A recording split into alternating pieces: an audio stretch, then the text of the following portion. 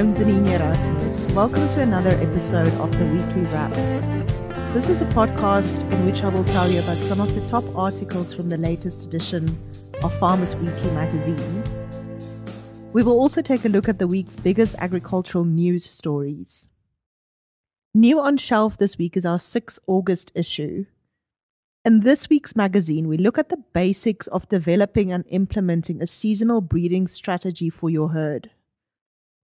We also speak to a quail farmer about how to farm with this type of poultry and the challenges they have experienced in marketing quail meat and eggs.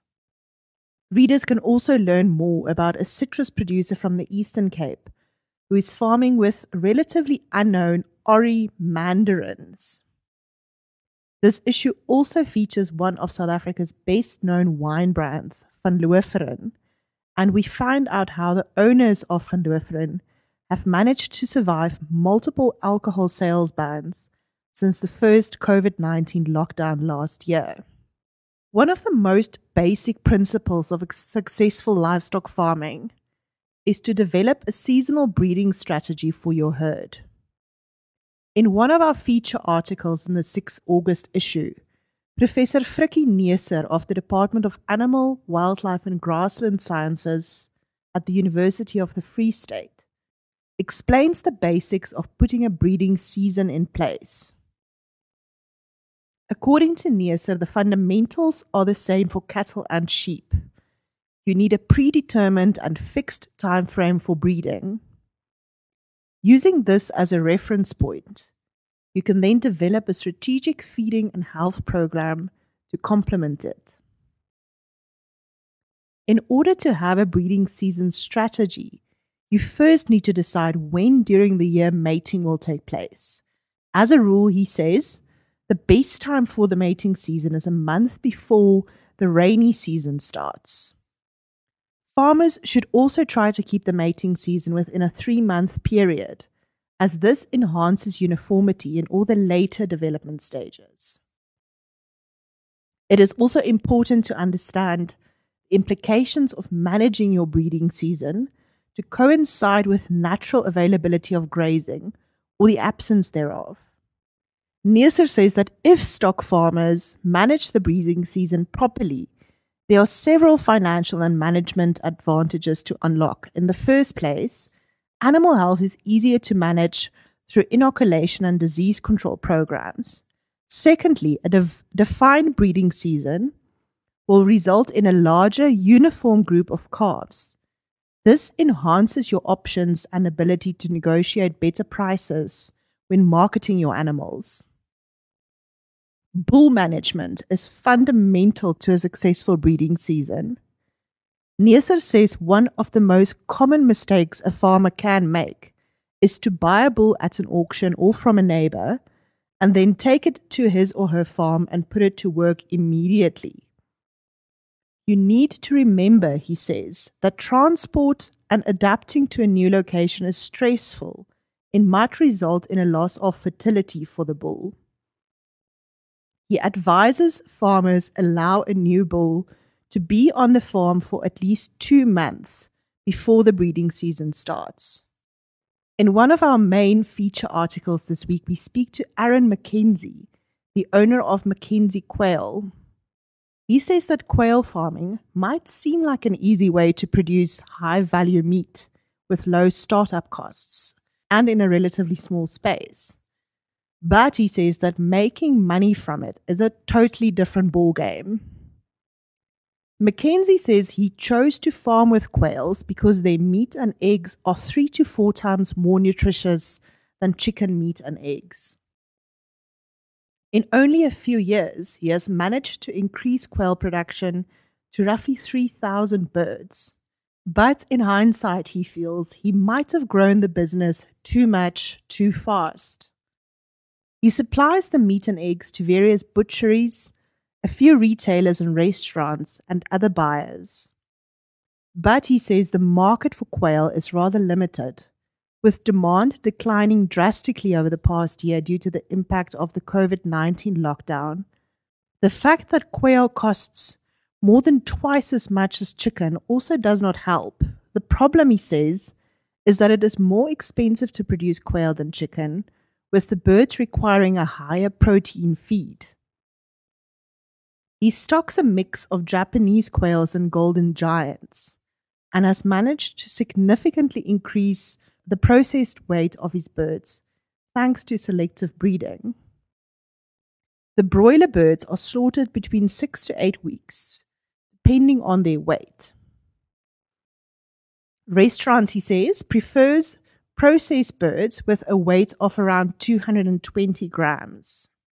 Unlike chicken, quail lay their eggs everywhere and not just in a certain spot, which makes it difficult to collect the eggs.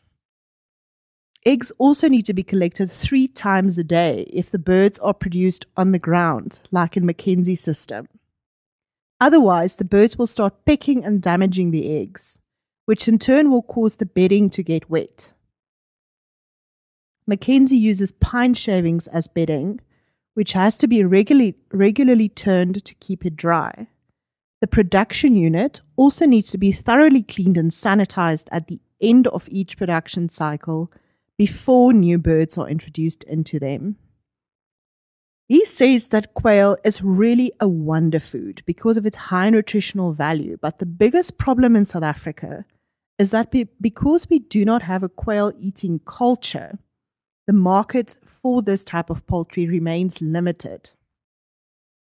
Nevertheless, he says quail production is ideal if you are looking for an easy way to become more self-sufficient.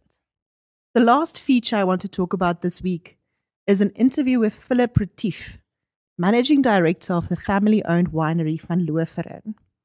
Retief spoke to us about how the pandemic influenced innovation, transformation, and their business in general. According to him, in 2020, they lost a quarter of their turnover. Local wine sales were impossible for half the year, but Retief says that luckily they sell 40% of their wine overseas, which provided a buffer.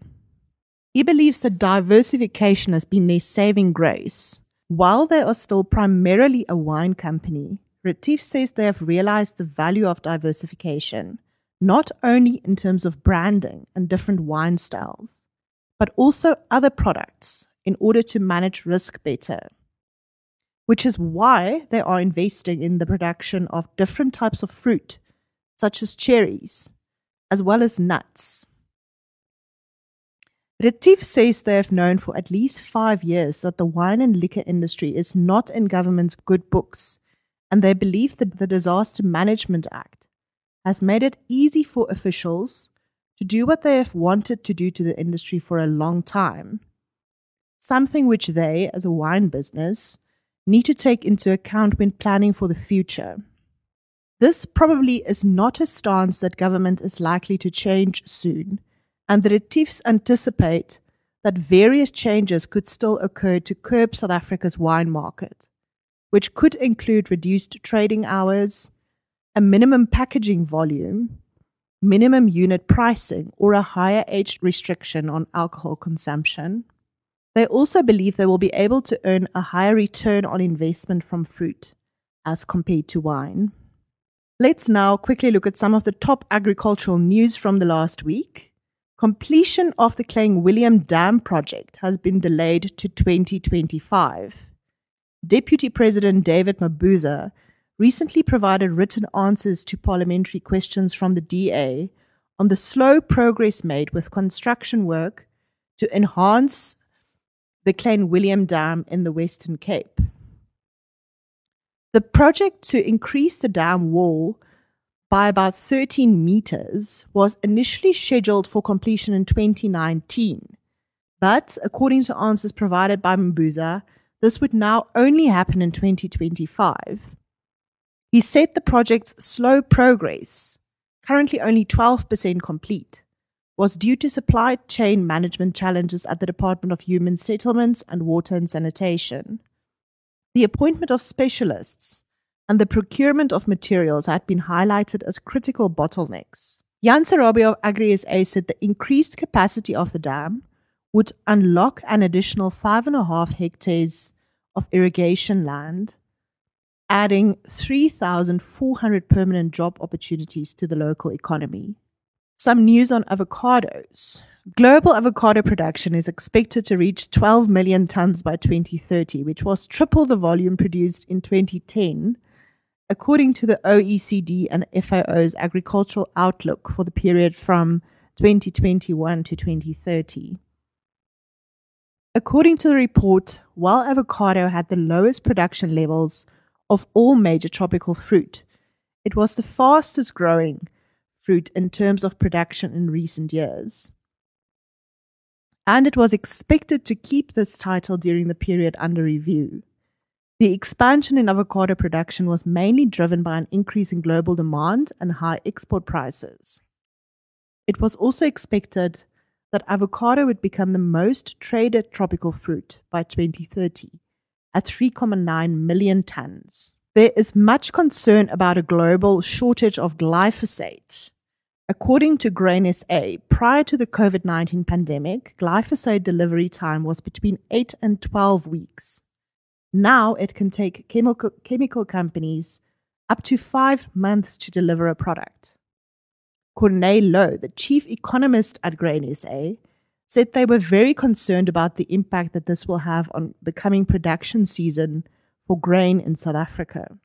Besides Chinese factories coming to a halt for a period due to COVID-19 lockdowns, 2 of the world's biggest glyphosate producers were shut down last August to repair damage to their factories due to flooding. These 2 Chinese factories account for about 65% of Chinese production, according to Lowe. Furthermore, Texas in the US had problems with the big freeze, and these winter storms also had a negative impact on raw material supplies. In addition, according to Lowe, logistical disruptions, such as last year's blockage of the Suez Canal, had also negatively impacted glyphosate supply. That was it for this week. Thank you for listening to this episode of the Weekly Wrap. Join us again next week when one of my colleagues will discuss some of the features from the 13 August issue, in which we speak to one of South Africa's largest avocado farmers about why they have decided to diversify into coffee.